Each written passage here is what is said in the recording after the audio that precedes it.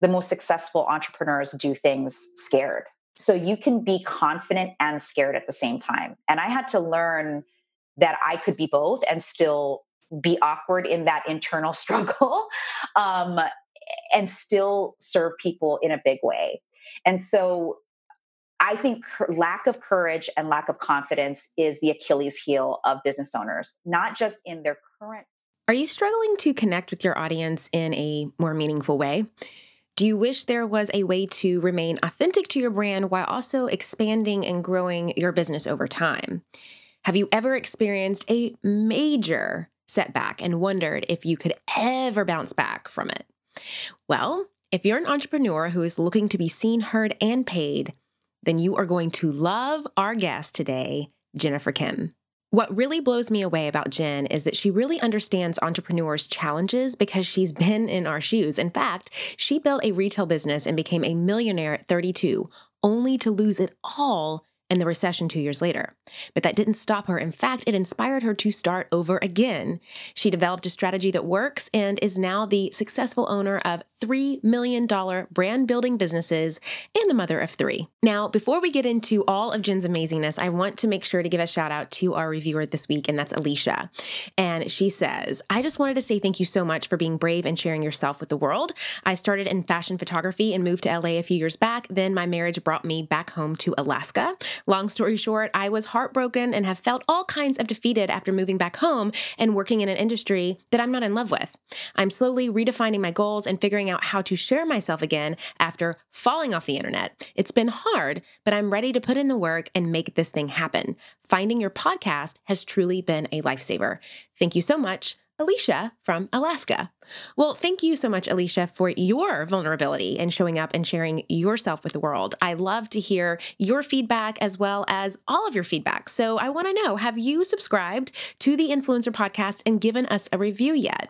Well, if not, I would be so honored if you would do so I can highlight your feedback in an upcoming episode. It's pretty simple. If you're on iTunes, all you got to do is hit that subscribe button and then hit the review button. Same thing with Stitcher, SoundCloud, wherever you may be tuning in on. It's really easy to find those two things so we can hear what you have to say about our amazing show. Now, also, I want to make sure that you screenshot today's episode on your phone and tag me over on Instagram stories. You know that I love to hang out there. I'm at Jules Solomon and our guest today at Jenny Kim, K-E-M, and hashtag the Influencer Podcast to let us both know that you're joining in today and let us know your biggest takeaway from today's episode, because then we're going to screenshot that and share that with our amazing communities as well. And I want to also make sure that if you don't know, we have an awesome Influencer Podcast Facebook community that gives you daily tips on how to uplevel your business. You get to chat with my team and other listeners and really get a lot of questions that kind of happen after the podcast episode answered. So make sure to visit facebook.com/groups/the Influencer Podcast to be a part of this wonderful community. Welcome to the Influencer Podcast. I'm your host, Julie Solomon, a marketing strategist, brand building expert, speaker, and New York Times bestselling publicist. This is where I take you behind the scenes with today's top influencers, industry insiders, and entrepreneurs as they share step-by-step strategies to help you turn your online dreams into a purposeful and profitable business. Hello, Jen Kim. It is so awesome to have you with us today.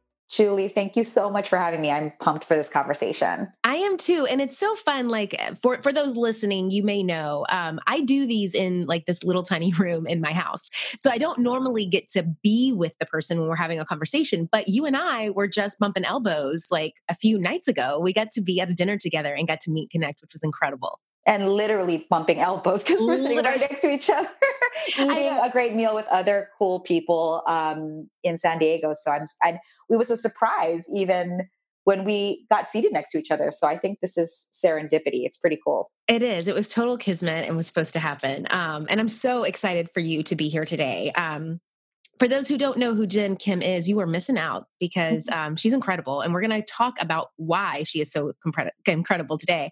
But I know that you're in San Francisco and you're a marketing expert, but that kind of doesn't really like exactly define what you do? I'm trying to look for the word. Mhm. It's a whole lot of things. So let's just dive into it with who you are. Tell us a little bit about your journey, and how you got into the realm of marketing that you do so beautifully.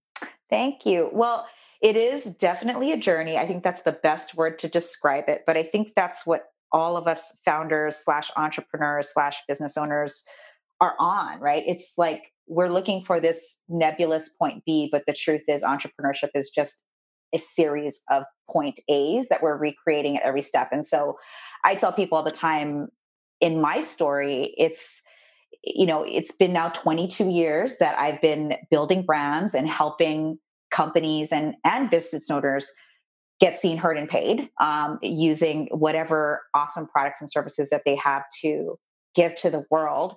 But my journey really started out in the corporate world first. I didn't have any desires to be an entrepreneur, to be honest with you, Julie. I did the good Asian girl thing, I say, because I'm Asian, I'm Filipino, and I went to school and I thought, okay, I'm going to find a job with a great company, and I did that actually for 12 years before I jumped the ledge and moved into starting my own business. But there's a lot of winding yarn there that we can unpack as we chat through this. But the bottom line is, when I took the step into entrepreneurship, I knew that the thing that I could do is help pick winners. That's one of my superpower in terms of a product or a service that actually people want. And so I knew that I could take that skill that I had done in the corporate world and bring it into both my consulting company, as well as now I also have a campus for founders and entrepreneurs that help them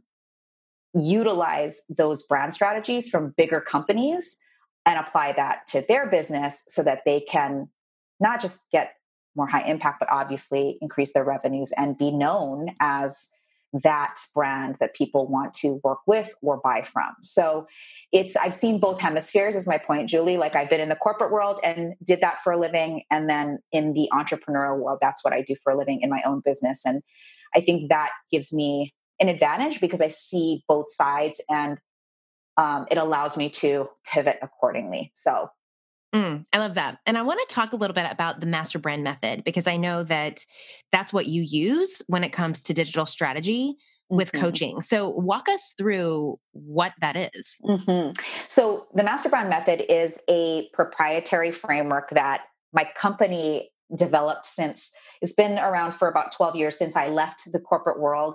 And it's the 5 pillars of actually building a brand that gets seen, heard, and paid. And so those 5 pillars are archetypes, audience, aesthetics, activation, and amplification. And so, whenever we're working with a brand or a company, we use this method to filter what the messaging and the associated aesthetics and machines, I call them, that carry the message. In this case, a lot of times the 2 machines that we help founders especially work on are both an online component, so that digital piece, and what social media and other digital components they need to be focusing on for their particular brand. And then also the offline components, because part of what I think is missing a lot in Julie in the online marketing world right now in social media is the advantage that brands have using an analog strategy in addition to their digital strategy. So there's a digital piece, that we all know about. And then there's the analog strategy that is using events or using in-person activations, we call them, to create more, not just acquisition of people or clients, but actually retaining and creating what we call an ambassador army for your brand that spreads the good word. And so I would say that if you're a coach or you're a service provider right now and you're not doing any analog slash offline things in your business, it's something you might want to take a look at, because those that are doing that now are going to have a big advantage in the next few years as people crave more and more connection, because digital has given us excellent ways to stand up a company, serve more people, go global, etc. But the flip side, because everything has duality, right? The flip side of that is that people are feeling lonely, isolated, not feeling as connected to like-minded people. And so brands that do both really have an advantage. And that's something that we look at when we work with service providers specifically, because coaches and consultants, we're in the business of helping people increase whatever they're looking to increase, right? Or eliminate. And those that actually use old school things like cell phones, telephones, things like this, like Zoom, Pigeons. Right, pigeons, whatever. Actually, what's interesting is that's where those people are making the most revenue. And I think that in the digital world, it's also created a little bit of a fantasy that only digital can make you money. It can, but I think that if you are a service provider, there's a case for going analog as well. Mm. And so what kind of walk us through a little bit of that, of what would be steps, right? Like actionable steps if someone wanted to kind of dive a little bit more into that, because we know the importance of it, but if they're missing that how piece. So specifically around the analog or the offline piece? Exactly. Because I think that a lot of times people either get confused or they don't really see the value in both, if you will. I think that, okay, so first, let's just say that I think a lot of the reasons people don't do it is because they feel it's expensive, right? So, and it's true to put on, let's say, a workshop or put on a conference or to put on even a demonstration of your products or services feels like there's more expense than there is, than it's worth, right? When you could instead grow your social media following or use paid advertising, right, to attract your audience. Again, I don't think that digital or analog is better or worse. Okay. I think that a mix, especially if you're in the consultant or services industry or coaching industry, this is important. So the how.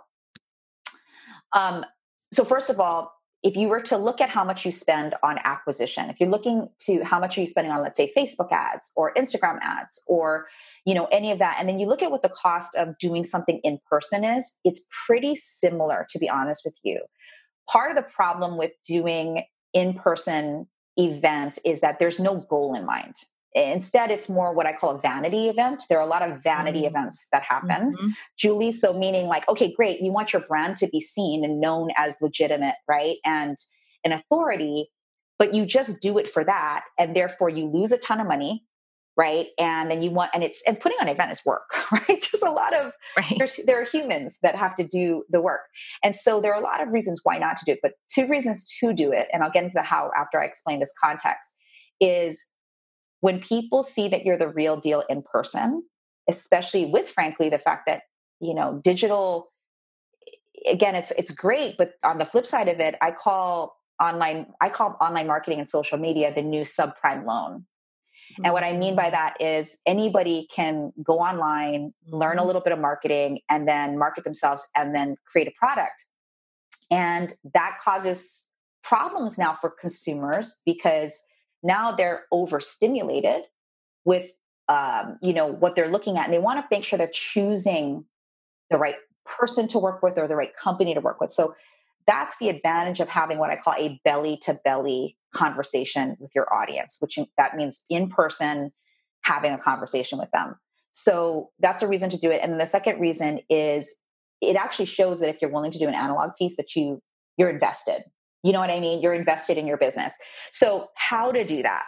First, you have to begin with the end in mind. So again, the goal is not to create a vanity offline activation. So it's not to create an event so that you can make it look all pretty and then you give them great value, but it costs you so much money. You have to scramble to do another webinar or something to make money on the back end. Okay. The goal of a well-produced offline activation is that you're going to sell your best offer in it and sell it in a way that creates extreme value. So those that create offline activations always say, what's the offer you're going to make in the room? And some people say, oh gosh, I don't want to be that salesy person, Jen, right? I don't want to sell something at my event. I want people to feel served. And I always say there is a way to do that doesn't feel salesy. In fact, what it feels like if you don't offer them something is they got actually gypped. Meaning, okay, you gave me all this value and now you're going to let me walk out of here and not do anything with the value that I got. Because I always say, if you do an offline activation, the worst part for your audience when they leave is re-entry into the real world. And us as coaches, consultants, and leaders, we have to prevent that burn through like the space shuttle, right? Because when they leave an incredible experience and then they go back to the real world and they don't have tools and solutions to help support them in that, we're actually screwing them over, you know? And so back to the how, you want to start and design your event, your workshop, your demonstration, whatever that looks like, with the offer first. You don't do the agenda first. You don't do the, should I have like beautiful chair covers on the conference seats first? You actually don't even look at logistics first. Your first step is, what is the offer you're going to make first? Okay. Then you design everything around the offer. So here's the offer. Let's say you have a high ticket coaching package, right? And you know that you're looking to enroll 25 people into it for the year, right? Well, great. So now you know what the offer is. You know what the goal is. So now you know how many people you have to put in seats in the room. And then you also know how to build your agenda from that. And so your agenda comes from the offer, not vice versa. So what are the things inside of your agenda that can support why they need to do something after they leave, right? And not in a manipulative, icky way, in a way that truly serves their understanding of your process or your framework. So for example, for me, I have the master brand method.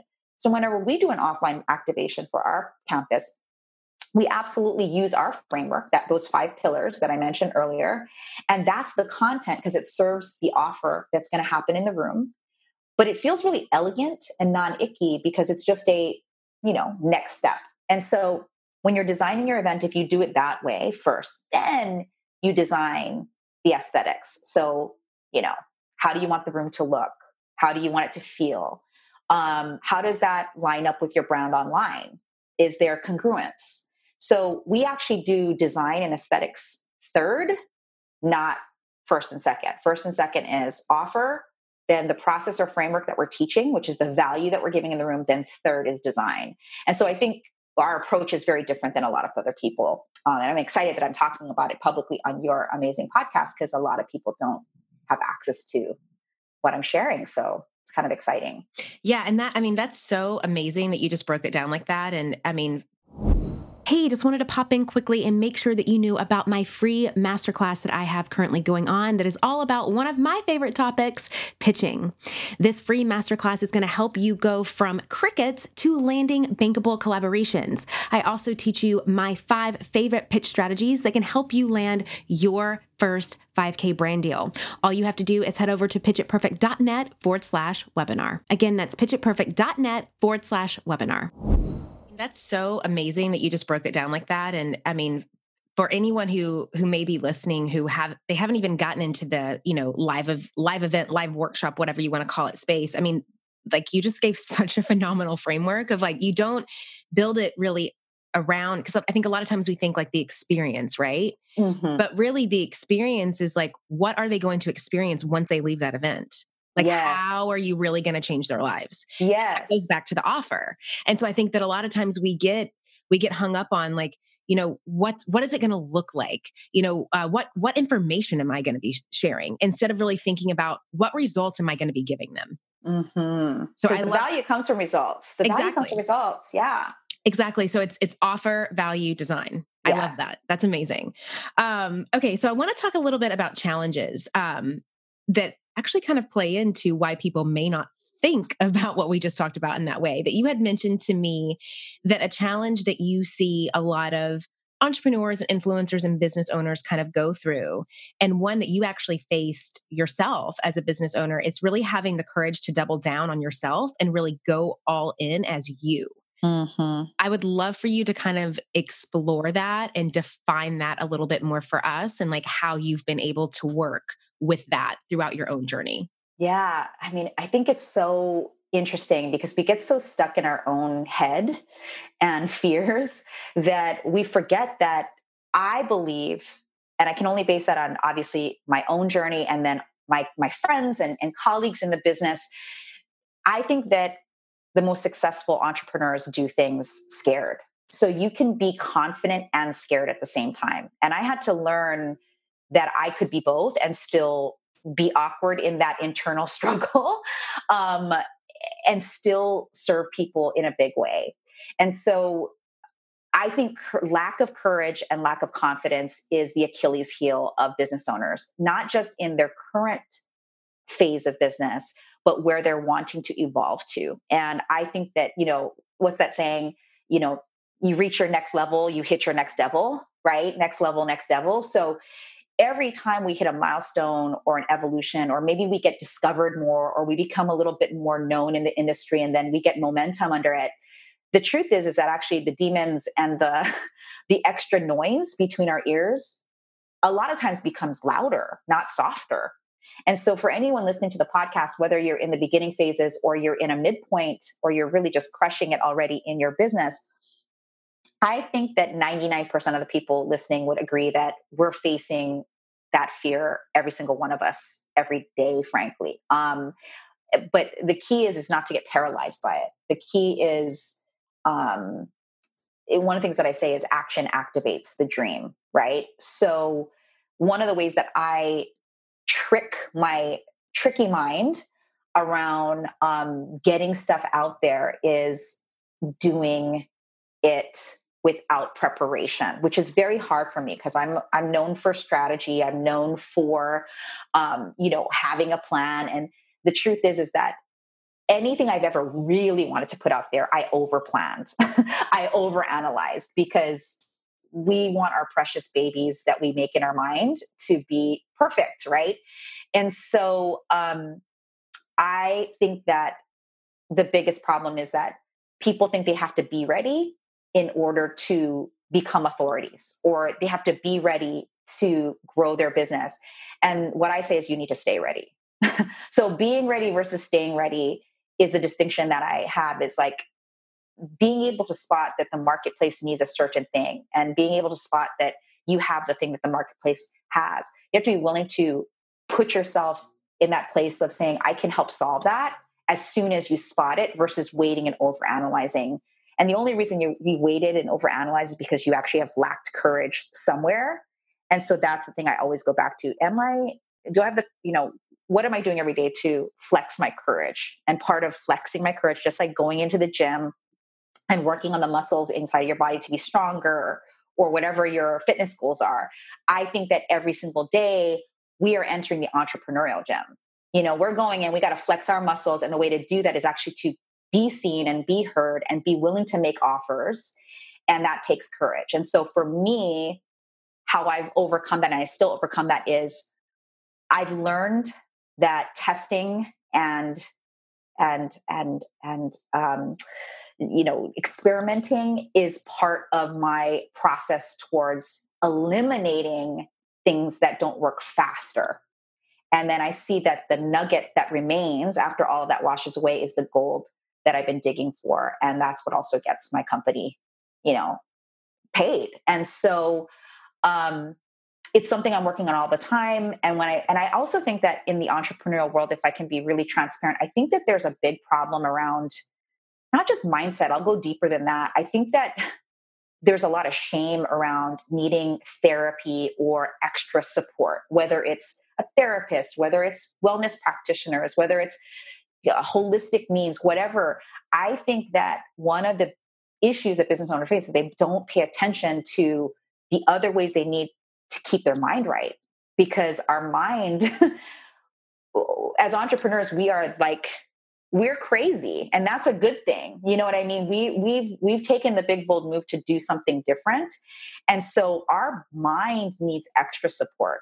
And so for me, I think one of the biggest challenges is that entrepreneurs aren't getting enough support, or there's shame around, hey, I have a therapist, or hey, I have a coach, a life coach, or hey, I have somebody who's helping me align the other parts of my life, that they don't fall apart. I think that we haven't given enough credence to some of the most successful people we admire. It's not just that they made a lot of money. We really admire the people that are trying to do the things that actually make them successful in life. And I've experienced that, because my first time, I tell people all the time that my life has two hemispheres.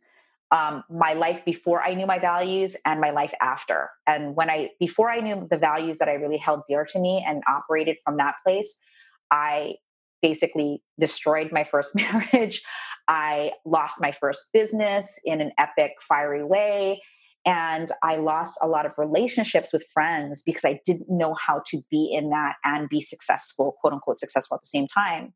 And once I figured out what my values were, I started to shift and filter everything through that and got the help I needed to support me so that I could lead. And so that's my long answer to your very short question. No, that was amazing. I love that. And thank you for sharing that. I think a lot of people can resonate with that. And there's probably a lot of like Me Too's popping up with all of that because there's a lot there. And it also goes into a little bit of, because when you were talking about like what you just said of there was kind of like your pre, like you kind of look at your life, if you will, in like two different stages. I wanted to talk about the mistake that you had mentioned to me, because I love to talk about what are the challenges and mistakes and how have you overcome them in your business. And the courage piece kind of pops up for me. You shared that your biggest mistake kind of happened in 2008 during the recession. Can you share a little bit about what that was and how that kind of not only navigated you from a business standpoint, but really navigated you into stepping into this new phase of how you live your life and the courage that you have to show up every day and live your dreams and do what you do.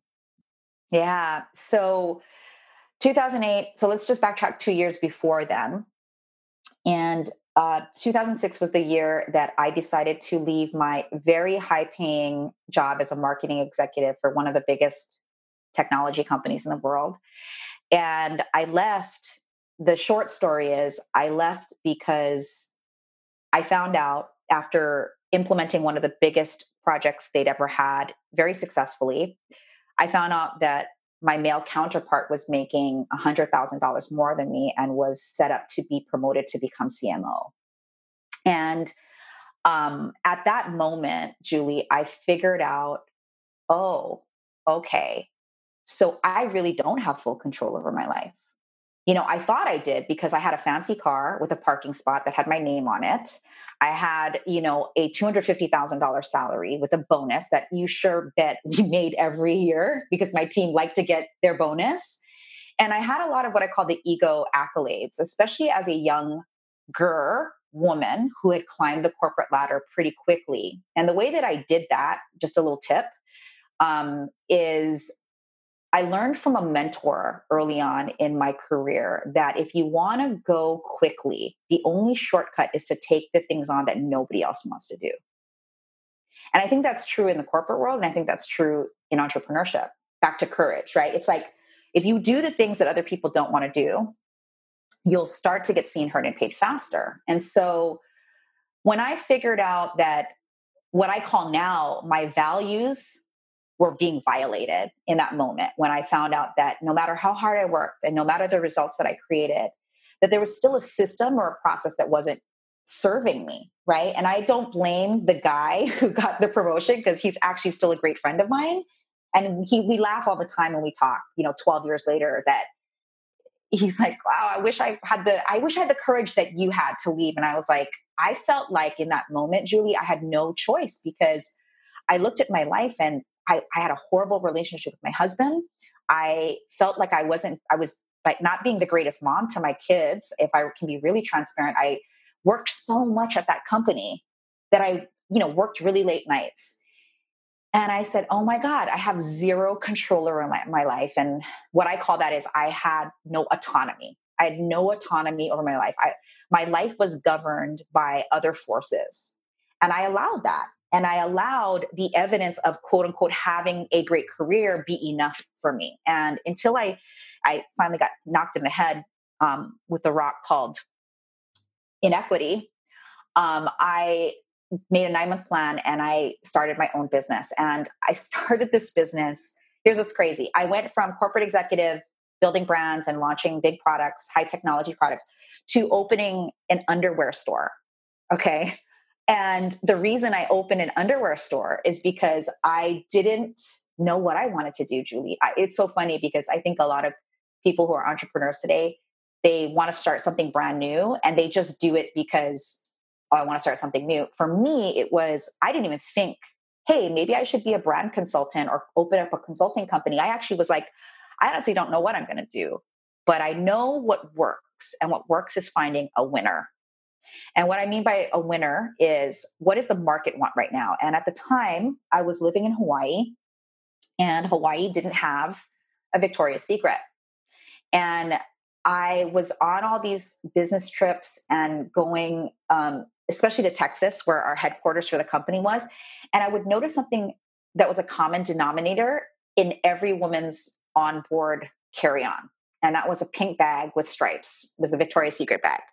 And I was like, oh my God, it's true. Basically, if you live in Hawaii, you have to go to the mainland, we call it, right, to get underwear. And I said, that's it. That's the winning idea. Now, I didn't have any background in retail.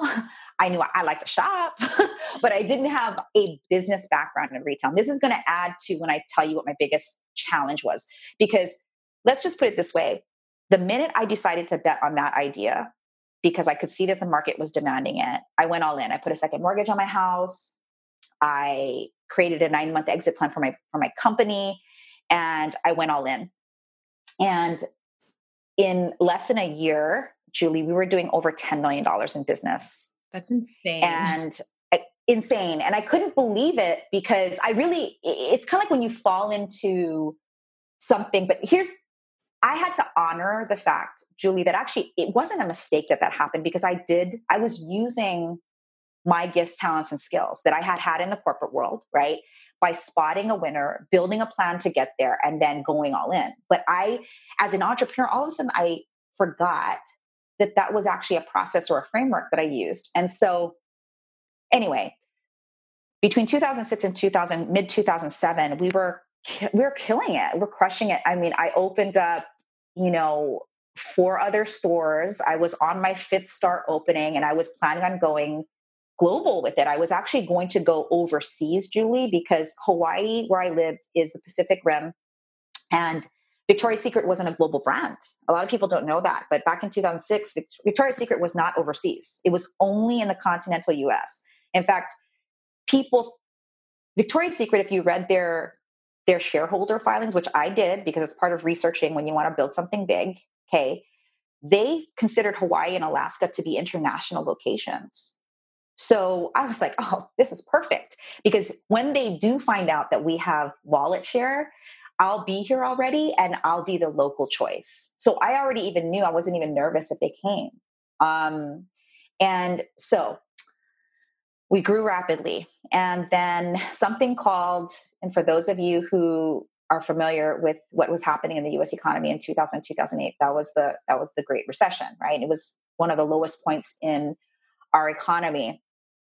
And I did not listen to both my intuition and my financial advisor at the time, because we were growing so rapidly. We had so much momentum. And I thought, my little solopreneur, Jen, who I had a great team, but I didn't have the capital or the financial reserves to get through a storm like that. In fact, nobody did. If you recall, at that time, the biggest companies, that was the whole Wall Street debacle, right? Where everybody got bailed out. But if you were a small business owner or an entrepreneur, you didn't have the power or the influence that Wall Street does. And so unless you're rolling in millions and millions of dollars, which, by the way, even though by that point I was a multi-8-figure company, it was inventory based, right? Like I had a store, I had sales of that, but my profit margin was about 22%. And I didn't have enough financial reserves, and because also I was in all this real estate stuff.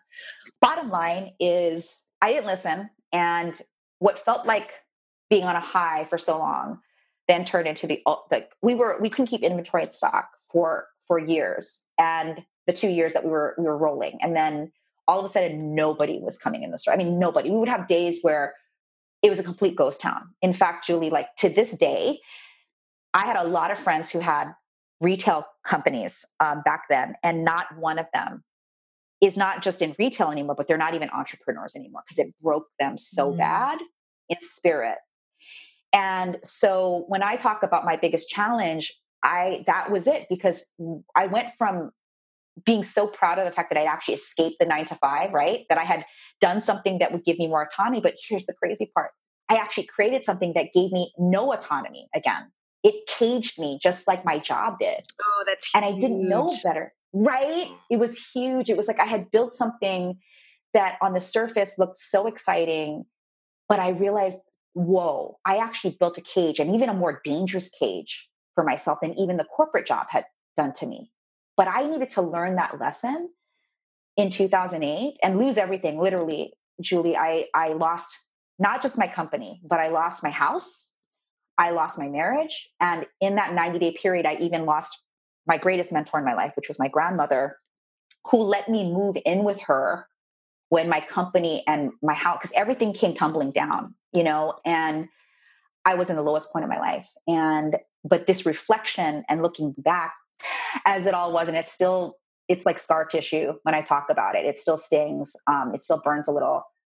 I need that because I always reflect back on that lesson to now how I build brands and also work on behalf of the companies we work with in a way that never allows me to be so, so like have those blinders on. I had these blinders on. It was just about what I was good at, but I wasn't looking at all the other factors or listening to the advisors that I had around me. So there is also like the whole idea of betting on yourself fully. Part of betting on yourself is investing in the right support and advice and listening and being coachable, right? And so these two lessons are things that I take forward, and it's really helped me increase my life in such dramatic ways. And I can tell you now, I still run a multi-8-figure company, except my profit margins are a lot bigger, and I am not in the cage anymore because I've built an incredible team and I focus more on my genius and reinvested in making sure that I have a strong capital bench, meaning my financial bench, as well as having great people on my team to support that vision. So I had to learn that to build this. You know what I mean? So Yeah, I'm like pausing because that was just so great. Such an amazing story and just so honest and vulnerable. And then now look where you are now. It's like, mhm, you have a new amazing thriving business. It's really, it goes back to courage and mindset of like, you could have easily just mhm. quit, because it broke you so bad and just not be an entrepreneur anymore, go back to corporate America, go back to whatever other cage that felt familiar, or you could take it to that next step. So share with us a little bit about, how were you able to go from there to what you do today, and share a Mhm. little bit about what you do and how, those listening could potentially even align with you or work with you or learn more from you. Yeah, I mean, so first of all, in that 90-day period, it was about three to 4 months after, and I'm just gonna be completely honest. I literally sat on my porch, my grandmother's porch, and I watched the cars go by. And if you really knew me, Julie, like anybody, all of my good friends would tell you that is not Gen Chem. I've always been the person who finds a solution. And those 3 to 4 months, I was vacant, is how I would describe it. Like just really, really vacant. And I'm going to be real. For me, this goes back to what I said about values. Remember, I said that the value of autonomy, I realized after I had that breakdown at corporate. Well, the value of connection and the value of what I brought in the world actually came from a moment sitting on that porch. And my daughter, who was 10 at the time, she came outside and she put her hand on my shoulder and she said, "Mommy, you're Gen Chem. It's time to wake up now."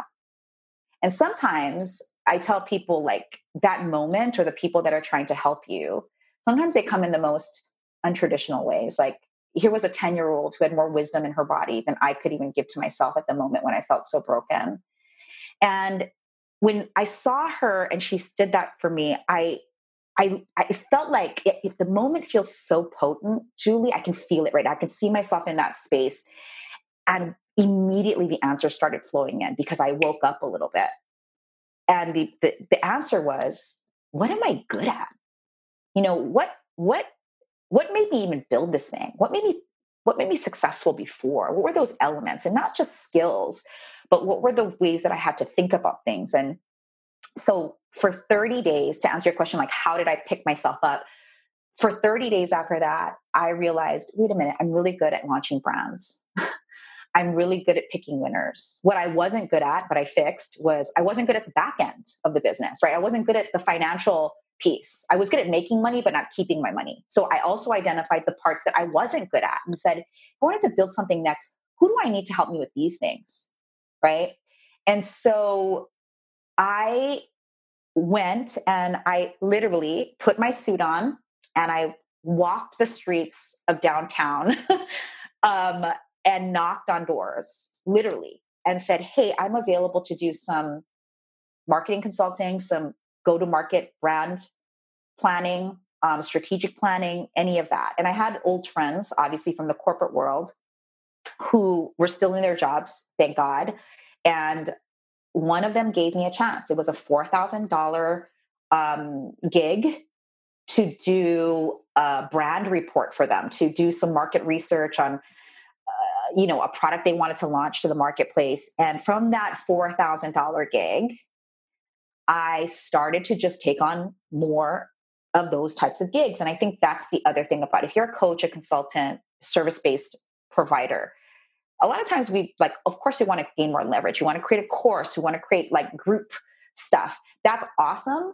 But there's nothing like good old fashioned working with people and getting a chunk of money, then reinvesting that and then reinvesting that and then getting more people to know about you and then to build more of a leveraged program. And that's what happened for me. And it's funny too, Julie, because one of my biggest clients to this day is that same company that I quit. And I was making $250,000 a year, but now I bill them $250,000 a month for my services and our company's services, doing the same job I did for them as an employee. And I think a lot of service-based consultants or coaches don't do that. They don't go back to that. And then I realized, wait a minute, who's really not getting the benefit of this learning and this teaching that I've learned, not just in my life, but obviously in the business skills that I have, are entrepreneurs like me. I was getting a lot of questions from my friends. How did you do it? What are you doing? And I'm like, I'm really just using the same framework that I used in the corporate world.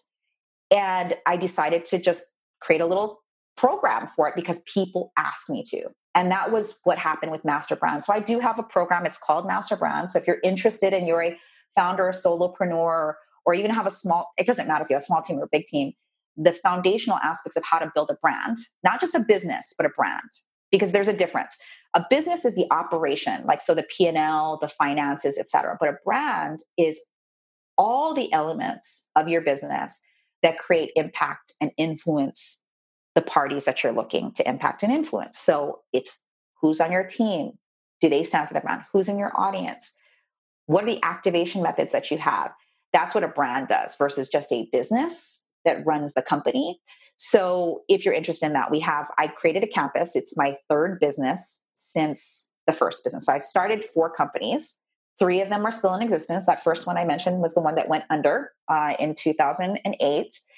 And we help entrepreneurs and founders navigate their messaging, their storytelling, and the activation systems that they use to get seen, heard, and paid. So that's what I do now. And it's my greatest joy. Mm-hmm. And I especially love helping women, especially. I always tell people I'm not against men. I love men, but I'm for women. And because I believe that when women get wealthy, that's where the world's going to really, really shift, because it's proven that women who are entrepreneurs, who make money, 70% of them give back in a way to their community or causes that mean something to them, over 30% of their male counterparts. And so I know that by what I'm doing to activate other women's brands, it allows us all to change the world in a very direct way, not even in an indirect way, because you can count on us to give back. So that's my big mission in the world now. It's very exciting. It is very exciting. And speaking of that, tell us a little bit about Femmefluence. Thank you for that great bridge. Well, yeah. So I recently joined the podcasting world, and I've been listening to your podcast for a while now, Julie, and just love how you give really actionable content and bring on great people. And I knew I had resisted, frankly, using creating a podcast. And so recently I realized that all the things I know about business and about life as an ambitious woman, which is also partly my mission, is that to take shame around ambition and women together. I think it's cool that women are ambitious, the women that are ambitious and want more. I wanted to give them a spotlight and a platform to talk about the real stuff that keeps us from shining, especially that stuff that I talked about, like especially the courage to show up and shine. And so Femmefluence is a platform to help women get massively influential and grow their affluence. So it's about women getting affluent and influential. And so we started out with a podcast that's right now on iTunes, and we hit number one in new and noteworthy in our category, which was very exciting. And it's just me just telling the same honest stories that you and I have been able to scratch the surface on in this amazing podcast today. And just talking about how to get there and choosing the path that works for you and not fully depending on frameworks and formulas, but actually making those frameworks and formulas work for you rather than be you. And so that's what that's all about. I'm very excited about it. So you can go to femmefluence.com, femmefluence.com to pick your favorite podcasting medium and listen in.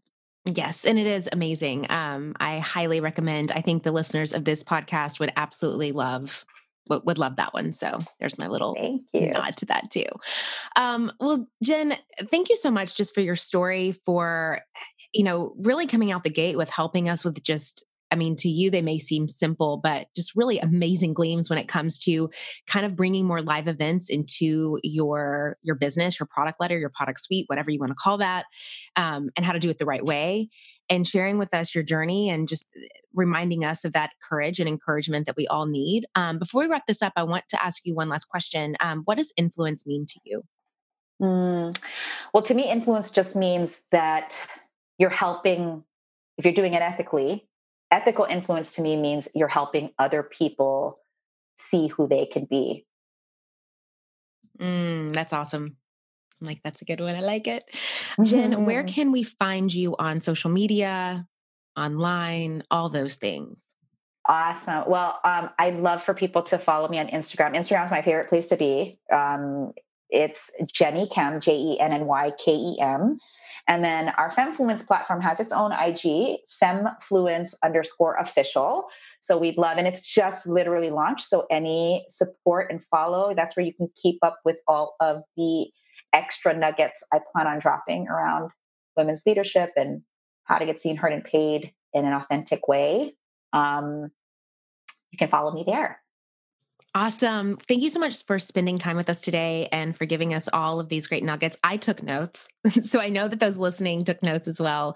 And if you're listening, of course, make sure to screenshot those episodes, today's episode, share them with Jen and I so we can know what your biggest takeaway from today's episode was. I cannot wait to see those. And I know that Jen will be excited to see those as well. Me, yes, absolutely. Thanks so much, Julie. Thank you. All right, that is it for today. Now, as you know, some of our best conversations actually happen after the show. So I want you to find me on Instagram, head on over to our Facebook group at the Influencer Podcast, and let me know your thoughts about today's show. All right, I will see you again, same time, same place next week.